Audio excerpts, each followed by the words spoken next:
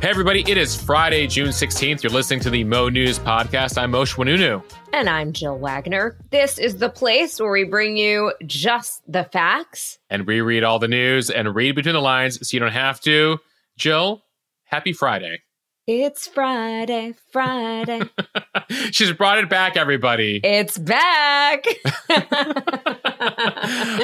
Jill, I should note, thank everyone, of course, for listening to our daily podcast. But we got some extra stuff for you to listen to this weekend if you have time on this Father's Day weekend.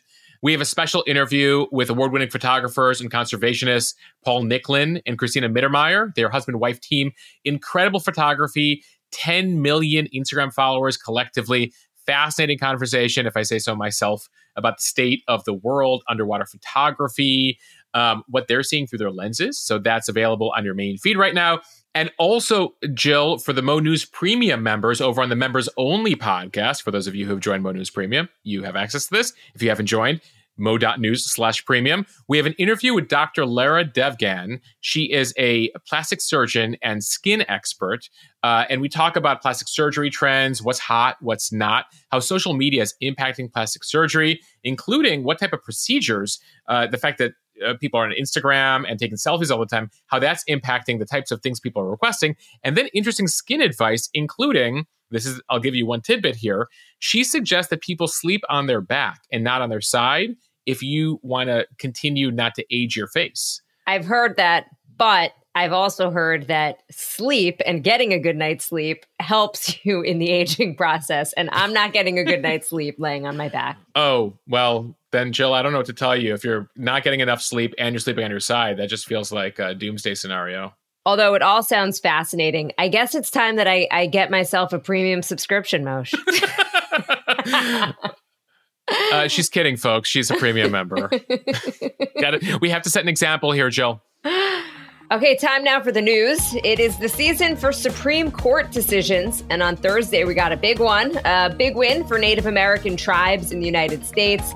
Plus, we're going to preview the other decisions that are coming up in the next 2 weeks.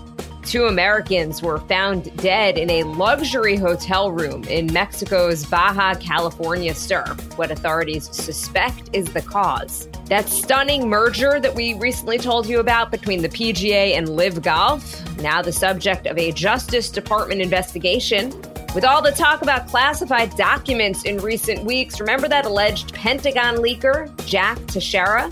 Well, he's now been indicted by a federal grand jury. And nothing worse than going to pay for concert tickets that you think are one price, only to check out and discover there's sometimes hundreds of dollars worth of hidden fees. Well, some help could be on the way. Plus, Moshe has on this day in history. Jill, it's automatic. It's systematic. It's hydromatic. Do you know where I'm going with this?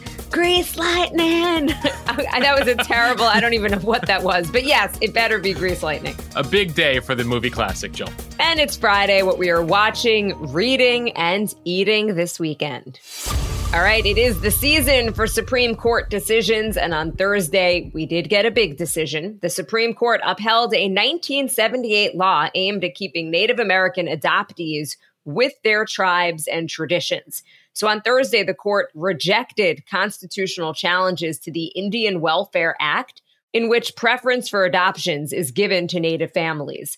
This case was brought by a white foster couple, Chad and Jennifer Brackeen from Texas, against 5 tribes and the Interior Department.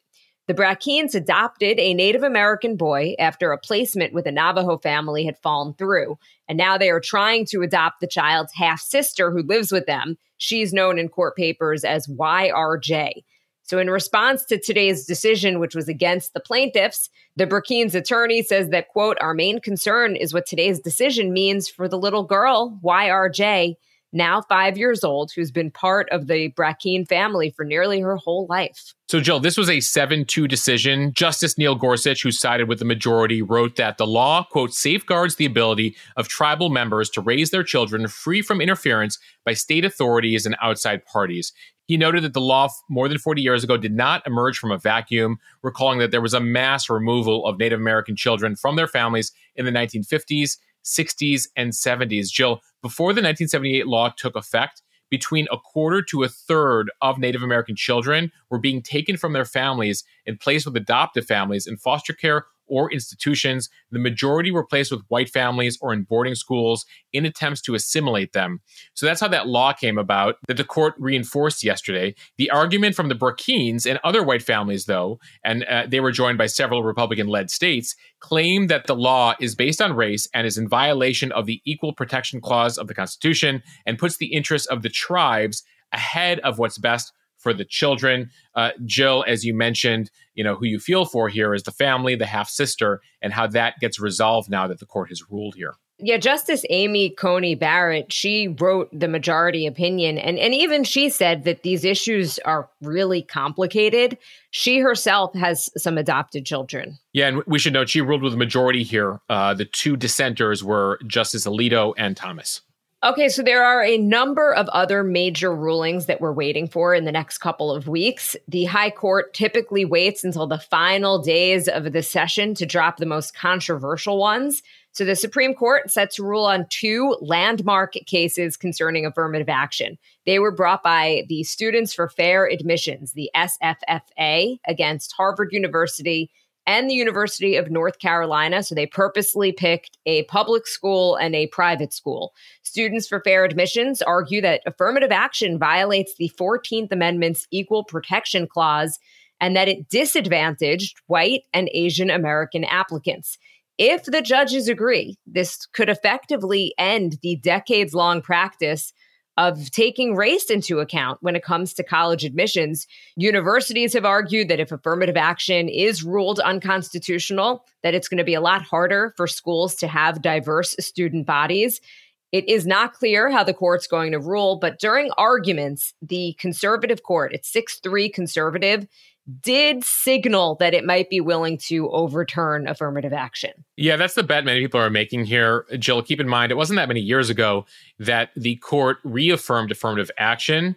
This would have a huge impact on college admissions. For example, Harvard claims that taking race out of its admissions process would reduce enrollment of Black students in the school from 14% to 6%, and Hispanic enrollment from 14% to 9%. There are already 9 states that already have policies that don't allow race to count in university admissions. That's Arizona, California, Florida, Idaho, Michigan, Nebraska, Oklahoma, and Washington. If the court rules here, that would then bring us to all 50 states. The University of Michigan said in a court brief, that's one of those 9 states that already can't take into account race, says that those policies have now meant that their Black population has decreased by 44% over the last 15 years. Now, there are race-neutral alternatives that some have proposed here that will allow for diversity, among them using zip codes as a rough guide for income levels, a proxy for racial and ethnic diversity. Others have said that they have plans to admit the top candidates from every high school while trying to expand recruitment. And it's a complicated thing here, Jill, because just because affirmative action exists and there's racial diversity hasn't necessarily led to socioeconomic diversity, that the Black students or Latino students that they're getting happen to be from higher income levels. So when we talk about diversity, there's socioeconomic diversity, there's geographic diversity, there's cultural diversity, there's racial diversity. There's a lot of different levels here. But it appears now, more than 50 years after affirmative action was first established in 1965, that the court is ready to end the practice. The court sanctioned it in 1978. So that puts us at about 45 years since the court ruled it constitutional. And we should add here that in recent years, polling has shown that a majority of Americans favor ending the race-based affirmative action. Another case to look out for has to do with President Biden's freeze on student loan payments. The Supreme Court is now deciding whether or not President Biden overstepped his authority by announcing last August his plan to wipe out the student loan debt of about 20 million Americans and lowering the balances of those among the remaining 20 million who qualify for relief. Biden wants to forgive up to $20,000 in student debt for many students. The government already approved 16 million applications as of last year. 6 Republican-led states, Arkansas, Iowa, Kansas, Missouri, Nebraska, and South Carolina, they filed a lawsuit against the president's plan, saying that Biden was overstepping his authority by moving to cancel hundreds of billions of dollars in debt without the authorization from Congress. I know we're getting a lot of notes about this, Jill. Many people very curious about how the court is going to rule here, whether they think that Biden was able to legally do this or whether it was unconstitutional to do it without Congress. And it does come, Jill, as we learned this week, that student loan payments, federal student loan payments, will start again in October after a 3-year freeze. That was part of the debt ceiling deal in recent weeks. So we went through the Native American case, affirmative action, what we're looking for here on student loans. One more case to be on the lookout for in the next 2 weeks is a major case related to LGBTQ rights. It stems from a Colorado web designer who is opposed to same-sex marriage. The web designer, she only wants to design websites for weddings that are consistent with her faith. But Colorado, like 29 other states, requires businesses that are open to the public to offer equal access to everyone, regardless of race, religion, sexual orientation, or gender. She actually is preemptively suing Colorado. She actually hasn't gotten any requests to do same-sex marriage websites, but she's preemptively doing this with some advocacy groups because she believes that the state law here, the public accommodations mandate, violates her right to free speech. So you have on one side here, Jill, people who say the government should not force them to violate their principles to make a living. On the other side, same-sex couples and others who say they're entitled to equal treatment from businesses open to the public. So that's another case to be on the lookout for. So Moshe, when do we expect any of these? Jill, they typically wait till the last 2 weeks of June to rule here. So we should get the resolution on all of these by the end of the month. All right, we have plenty more to get to, including today's speed read. But first, we want to tell you about a couple exclusive offers for Mo News listeners and thank a couple of our sponsors here. We're going to start with Boll & Branch, and we're so happy to be partnering again with them this week. Boll & Branch is a brand that helps you get an amazing night's sleep. They have a great sale right now for Mo News listeners, which I'll tell you about in just a second. My wife, Alex, and I got Boll & Branch sheets nearly a year ago, and they're all we use now. We actually have a couple sets. The great part is they get softer with every wash. Jill, I actually take a Boll & Branch pillowcase on vacation with me. Okay, that's loyalty, Moshe. Right. They didn't ask me to do that as part of this partnership, but I do that anyway. Their sheets are made with 100% traceable organic cotton. They're also made without toxins, free of things like synthetic pesticides, formaldehyde, and other harsh chemicals. Boll & Branch has already been bought by millions of Americans. Another interesting fact I learned recently, that includes 4 American presidents. But let's get to the deal here. You can get 15% off right now your first order when you use the promo code MONews over at bollandbranch.com. That's Boll & Branch, BOLLAND, branch.com. 15% off with the promo code MONews. Now to Athletic Greens. We're always talking about health trends and food trends here on the podcast, and it can be hard to get all of your nutrients. One way to try to get the important ones is Athletic Greens AG1 powder. It's just 1 scoop with a glass of water in the morning. It's easy and it's quick and it lets you get on with your day, knowing that you've gotten over 75 important ingredients, including tons of vitamins and minerals. And it also has pre and probiotics to support digestion and gut health. With your first purchase of AG1, Athletic Greens is giving Mo News listeners a free 1-year supply of their vitamin D and 5 free travel packs of AG1. Just visit athleticgreens.com/MoNews to take advantage of this offer. You could get a discounted monthly subscription, or you can try it one time for just a month. Again, that is athleticgreens.com/MoNews, MONEWS, for this special deal. All right, Mo, it's time for the speed read from the Los Angeles Times and the AP. 2 Americans were found dead in their hotel room at a luxury resort in Baja California Sur, Mexico. An investigation is still underway, but the suspected cause of death was inhalation of gas, possibly carbon monoxide. Those victims were found at around 9 p.m. Tuesday at Hyatt's Rancho Pescadero, a boutique beachfront hotel in El Pescadero. It's a popular surf destination between Todos Santos and Cabo San Lucas. According to a police report, the bodies were found after a housekeeper knocked repeatedly without an answer and heard a shower running. Paramedics responded and they found the 2 people dead of suspected gas inhalation. 41-year-old John Heathcote was in the shower. 28-year-old Abby Lutz was in bed. There were no signs of foul play. So a Hyatt spokesperson did not immediately respond to questions about whether rooms at Rancho Pescadero, which, by the way, start at more than $600 a night, are equipped with carbon monoxide detectors. Gas leaks from appliances and faulty lines are common across Mexico and have been linked to tourist deaths in the past. Back in October, 3 Americans were found dead of carbon monoxide poisoning at their Airbnb. while on vacation in Mexico City. Back last year, in March of 2022, an explosion sparked by a gas leak killed 2 people, injured 18 others in Playa del Carmen. Back in 2018, there was a family of 4 from Iowa that was killed by gas poisoning in a condo near Cancun. Jill, we actually heard from a member of the Mo News community who stayed at this hotel in Baja California Sur over the weekend. And he was writing that he was complaining about a gas smell at the restaurant, at the resort. He believed it was leaking propane, was telling folks on site that, there's a gas leak. You guys should look into this. Now, again, unclear whether this is related, but it is an interesting coincidence. And it does continue to reinforce to me that the Mo News community is everywhere. I did see that, and I thought it was incredible insight. What also struck me is just that this was a really high-end luxury resort. So I think if you're going to stay there, people just assume that it's going to be safe. Okay, from CBS News, the leaker of dozens of classified military documents was indicted by a federal grand jury Thursday. Former Massachusetts Air National Guardsman Jack Teixeira charged with 6 counts of willful retention and transmission of national defense information. Investigators said in court documents that the 21-year-old used his position in the National Guard to obtain and then illegally disseminate classified military information to members of an online messaging platform. According to the indictment, he held a top-secret security clearance and received training on the proper handling of classified information.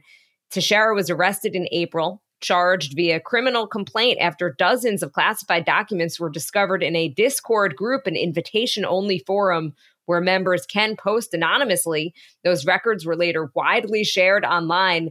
Teixeira pleaded not guilty to the charges on the criminal complaint earlier this year, but he has yet to be arraigned on this newly unsealed indictment. Yeah, if you recall here, Teixeira was essentially the IT guy, Jill, for the Intel wing at the Air National Guard, and he needed security clearance in order to fix people's computers. Now, should he have had access to all those documents on those computers? Could he have fixed those computers without that clearance? That's certainly something the government is looking at right now as they try to hone in on the number of people who actually have clearance and need that clearance. A reminder, he was putting out these documents to his Discord group, other gamers, to show off and tell them, like, oh my God, look what's happening in Ukraine. Like, see what I have access to here or there and the other thing. And then that stuff leaked online, hit social media. And it wasn't until weeks later that the government actually discovered that these documents were leaked. So there is certainly, as this case goes on, something the government is looking at here. As far as the documents, I mentioned it had to deal with the position of equipment in Ukraine, a government document that discussed a plot by a foreign adversary to target the U.S. Very serious stuff that, again, he was just showing off. And if you talk to members of the Discord group, and they've been quoted here, they were like, yeah, we were really interested, but Jack just kept sharing this stuff, being like, look what I got here. Look what I got here. You guys should really care about this stuff. Apparently, he sent more than 40,000 messages on Discord over the course of just under 6 months. In November, a member of the group asked him, isn't this shit classified? Referring to the information he posted on the forum. Teixeira allegedly replied to that comment on Discord, everything that I've been telling you guys up to this point has been, this isn't different. Investigators say he wrote, quote, I tailor it and take important parts and include as many details as possible. Jill, it sounds like he would have had a life here at Mo News. He just was doing it with classified information on Discord. He's trying to tailor it, pick out the important parts. It's something we try to do here, but if only. He's curating the classified documents, but just, it's like he's in the wrong job. He should not be working in IT. Jill, he was just trying to read between the lines so they didn't have to. On a serious note, though, and I think this is something we've discussed before, there had been a lot of red flags about Teixeira, which had raised some real questions about how he was even given access to this material in the first place. Prosecutors had said that he was suspended from high school in 2018 after a classmate heard him talking about weapons and Molotov cocktails. That kind of violent rhetoric continued after he started his military service. Prosecutors say that during that period, he posted that if he had had his way, he would, quote, kill a blank ton of people because it would be culling the weak-minded. And court documents said that he had told a Discord user that he was tempted to make a type of minivan into a, quote, assassination van. Yeah, so there's questions here as to how he got the security clearance, and then why, as the IT guy, he was able to have as much clearance into computers, download that stuff or access it in some way, leak it on Discord over months, and no one really found out about it until someone in the Discord community was putting it out on Twitter. and other external places. So a lot of questions here as he gets prosecuted, and we're going to watch all of it for you. From CNBC, the Department of Justice's Antitrust Division now officially investigating the PGA's proposed merger with Saudi-funded Live Golf. That didn't take very long, as the announcement of that deal was just last week. So this week, Senators Elizabeth Warren of Massachusetts and Ron Wyden of Oregon urged the DOJ to open up an investigation because of antitrust concerns. Ron Wyden, one of the toughest critics of Saudi Arabia on Capitol Hill, is also investigating the transaction. He wrote in a letter to the PGA management, quote, "The PGA Tour's involvement with the Saudi Arabia's Public Investment Fund raises significant questions about whether organizations that tie themselves to an authoritarian regime that has continually undermined the rule of law should continue to enjoy tax-exempt status in the United States." He also demanded to be provided detailed information about issues ranging from the players' free speech rights to the structure of the deal and compensation of managers to whether the Saudis' potential ownership of U.S. real estate posed a threat to national security. Yeah, this is a fascinating story and one that we're still awaiting details on. The PGA Tour, it wasn't so long ago, they had a very adversarial relationship with Live Golf. They were suing each other. And the PGA Tour and how they were treating Live Golf was already under scrutiny for anti-competitive behavior. Keep in mind, Live is backed by Saudi Arabia's Crown Prince Mohammed bin Salman, who has a complicated relationship, you could say, with the U.S. and the Western world. And so when Live launched here and was offering hundreds of millions of dollars to PGA golfers to get them to be part of their competing tour, it led to this huge divide, this huge rivalry within golf. But then suddenly, we learned recently that they were merging. Money does amazing things here, it appears. They're reportedly investing billions of dollars into the PGA and bringing all the golfers back together again. But we haven't heard that much from the PGA on the details here of the agreement. I imagine that is what is of interest here by the federal government. And there's a lot of politics at play here, Jill. Former President Trump hosted a Live tournament at his New Jersey golf club last summer. He has been a huge advocate for Live Golf here, very close to the Saudis, as they've also been investing billions with his son-in-law, Jared Kushner. But there's been outrage on the other end of the spectrum here, including from families and survivors of the 9/11 terrorist attacks who want the PGA to have nothing to do with the country where the majority of the hijackers came from. So there's a lot of very complex emotions, politics, and a lot of money at stake here. And from USA Today, Ticketmaster and the mobile ticket vendor SeatGeek will no longer hide fees from total ticket costs amid pressure from President Biden for companies to ditch so-called junk fees. Biden touted the steps taken by Live Nation, SeatGeek, and other companies during White House remarks Thursday, and also recognized ticket sellers like TickPick that already provide upfront pricing to customers with no hidden fees. Now, while the company's moves are voluntary, Biden has been on a crusade against junk fees. He threatened to take action in this year's State of the Union address, saying, quote, "Americans are tired of being played for suckers." The move comes after Live Nation Entertainment, the parent company of Ticketmaster, faced tons of criticism from the White House and Congress earlier this year over ticket sales for Taylor Swift's tour that included exorbitant hidden fees and platform outages, preventing some fans from buying tickets, and also prompted those hearings up in Congress, Moshe, in which lawmakers used nonstop Taylor Swift puns. We did get that too, Jill. We did get that too. The scrutiny by the Department of Justice last year intensified investigation into Ticketmaster, which controls effectively entry into a majority of the nation's live events. And this is just one part of it. The Biden administration has proposed new rules targeting credit card late fees, airlines, lodging, basically all the nickel and diming that happens across the board to consumers. He's also asked Congress to eliminate hidden fees altogether across all industries in what's called the Junk Fee Prevention Act. So what will this mean to all of us? Well, Live Nation Entertainment, which owns Ticketmaster, will begin this September listing upfront prices without hidden fees. So again, you're not going in and seeing that the ticket costs $45 and then finding that all these fees at the end. And by the way, Joel, there's some memes related to all this. We added this fee because we can fee. Here's $4 because you're not going to buy these tickets fee.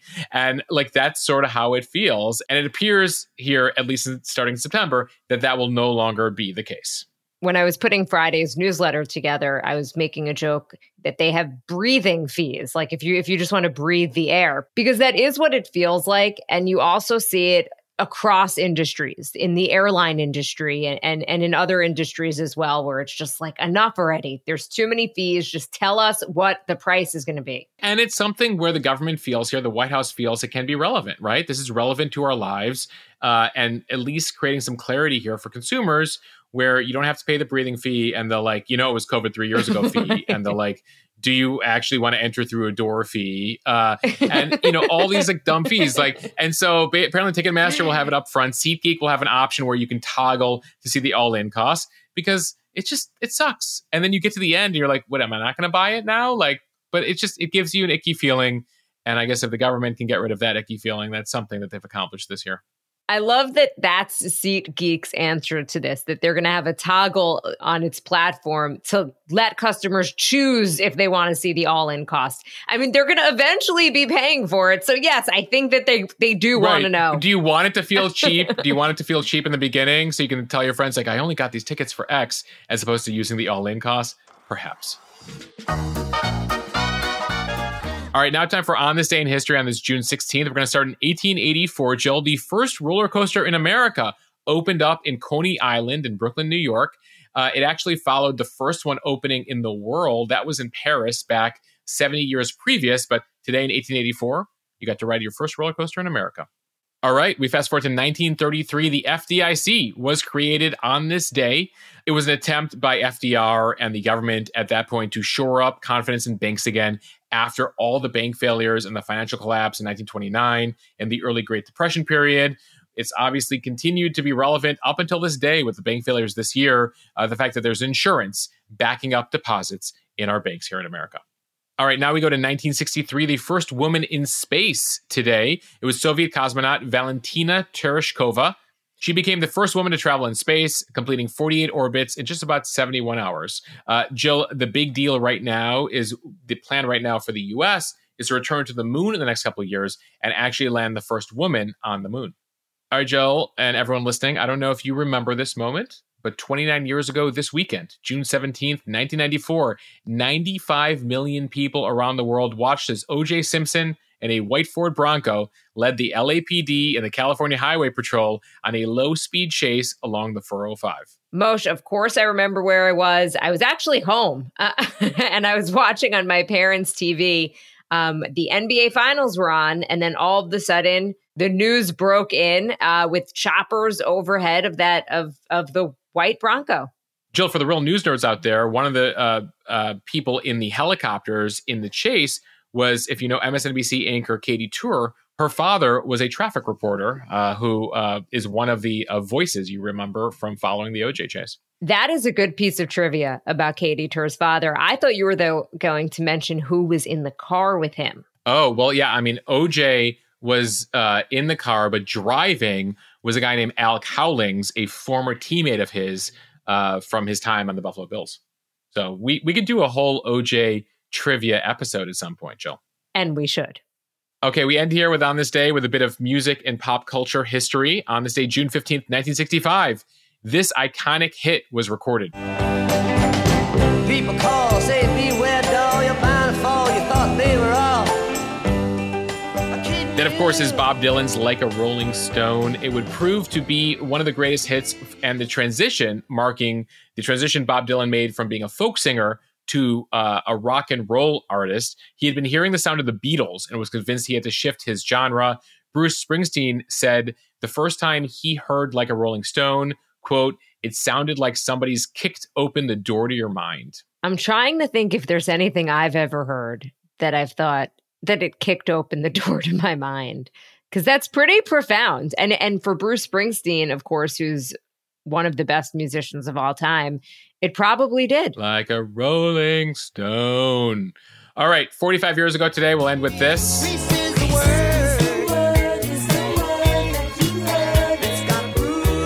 Grease, starring John Travolta and Olivia Newton-John, premiered in theaters June 16th, 1978. So I've tried to get my daughter to watch this. And I think she's just too 4, young. Right? She's way too young. And then I actually think about the movie and just what it's really about and the underlying themes. And I'm like, why am I pushing this on her? And it is Friday. Cheers to the freaking weekend. Time for what we are watching, reading, and eating. Moshe, kick it off. What are you going to be watching? So it's a big weekend for US Open golf. So we'll check a bit of that out. And I keep hearing from people that I need to watch Manifest on Netflix. It's a Lost style series. So I'm going to get on that. Wait, you haven't watched any of it yet? No. It's a great series. It was not originally on Netflix, but Netflix bought it. It became so popular on Netflix that they decided to add a 4th season, and I cannot wait to watch it. All right, what are you watching? Okay, I have been watching, actually, Amy Schumer's new comedy special, also on Netflix. It's called Emergency Contact. Lots of mom humor, or just her very uncensored take on getting older, how our bodies change, etc. For me, at least, quite relatable. Jill, you said you've been watching it. I just looked up on the Netflix website. The whole show is 51 minutes. How are you piecemealing this one together? Okay, by the time I put my kids to bed and then record this podcast with you, put the final touches on the newsletter and the show notes, etc., I have about 20 minutes in me to watch anything. So you're watching like every 3 jokes, yes. you fall asleep, and so that's how you're getting through the Amy Schumer special. Correct. And if you're wondering, it is so incredibly frustrating for my husband because we have shows that we've been trying to watch together, including the last couple of episodes of Succession. And I fall asleep within 15 minutes and he's like, ugh. And I've said to him, just watch it by yourself at this point. But he's a good husband and he's holding on for me. It's very sweet of him on this Father's Day. You might insist this Father's Day weekend. Just finish the show. Jill, what are you reading this weekend? So speaking of Father's Day, my father just got me a book for my birthday. It's called The Postcard. It's by Anne Berest. He knows me very well. It's a Holocaust book, which is always of interest to me. So that is what I will be reading. What about you? So there's an article that caught my attention, Jill. We reported it in the newsletter and over on Instagram this week that Instant Pot is filing for bankruptcy. And so The Atlantic, and we'll link to it in the show notes, has a piece on why Instant Pot failed. Part of the reason, Jill, it's just too good. People didn't need to buy another one. And so it's, sort of the anti-iPhone in that case, where Apple just keeps doing these updates, making your iPhone run slow, and you keep having to get new phones. Instant Pot apparently didn't learn that advice. And they made their product so good. You just have to buy one, and then you kind of use it for the rest of time. So how are they going to grow and diversify? And that was one of the challenges. Which takes us, Jill, to what we're eating this weekend. What do you got on tap? Moshe, I'm still about birthday cake. I mentioned a couple of days ago that I have been buying my own birthday cake. But this year, before my husband or my family even heard that podcast, they went out and bought me birthday cake. So I actually had more than one, and we're still making our way through them. What about you? So a couple of weeks ago, my wife Alex and I attended this rollout for this new barbecue sauce. We have friends who run this company called New York Shuk, New York SHUK. They are an Israeli couple, and they launched a line of Middle Eastern style barbecue sauces, like harissa style, shawarma style. They're delicious. Alex, just before this podcast, made salmon and asparagus, and we were dipping it in this barbecue sauce, and it is excellent. All right. And for anybody who's interested, we're going to put the link to that in our show notes. All right, Jill, should we wrap it up for the week? We may as well, Moshe. But before we do, really a happy Father's Day to everybody out there, especially our dads. Really appreciate everything that you guys do for us, and to my husband as well, who is an amazing father to my 2 kids. And Moshe, to you, happy pre-Father's Day. Jill, I appreciate that, and I'm very excited for what lies ahead.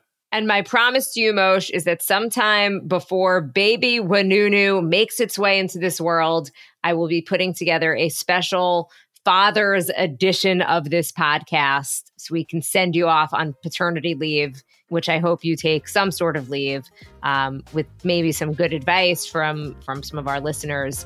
So I'll be working on that within the next few weeks. Can't wait to hear it. By the way, good cue for the fact that we do have the Mo News hotline. You can call us at 1-800-711-MOSH to ask your questions or comment on the podcast, and we will air your comments or questions in a future episode. That again is 1-800-711-MOSH. All right. Thanks, everybody, for listening. Follow us and subscribe so you don't miss an episode. Review us in the App Store so we can continue to grow. And just have a great weekend. See ya. Thanks for listening to the Mo News Podcast.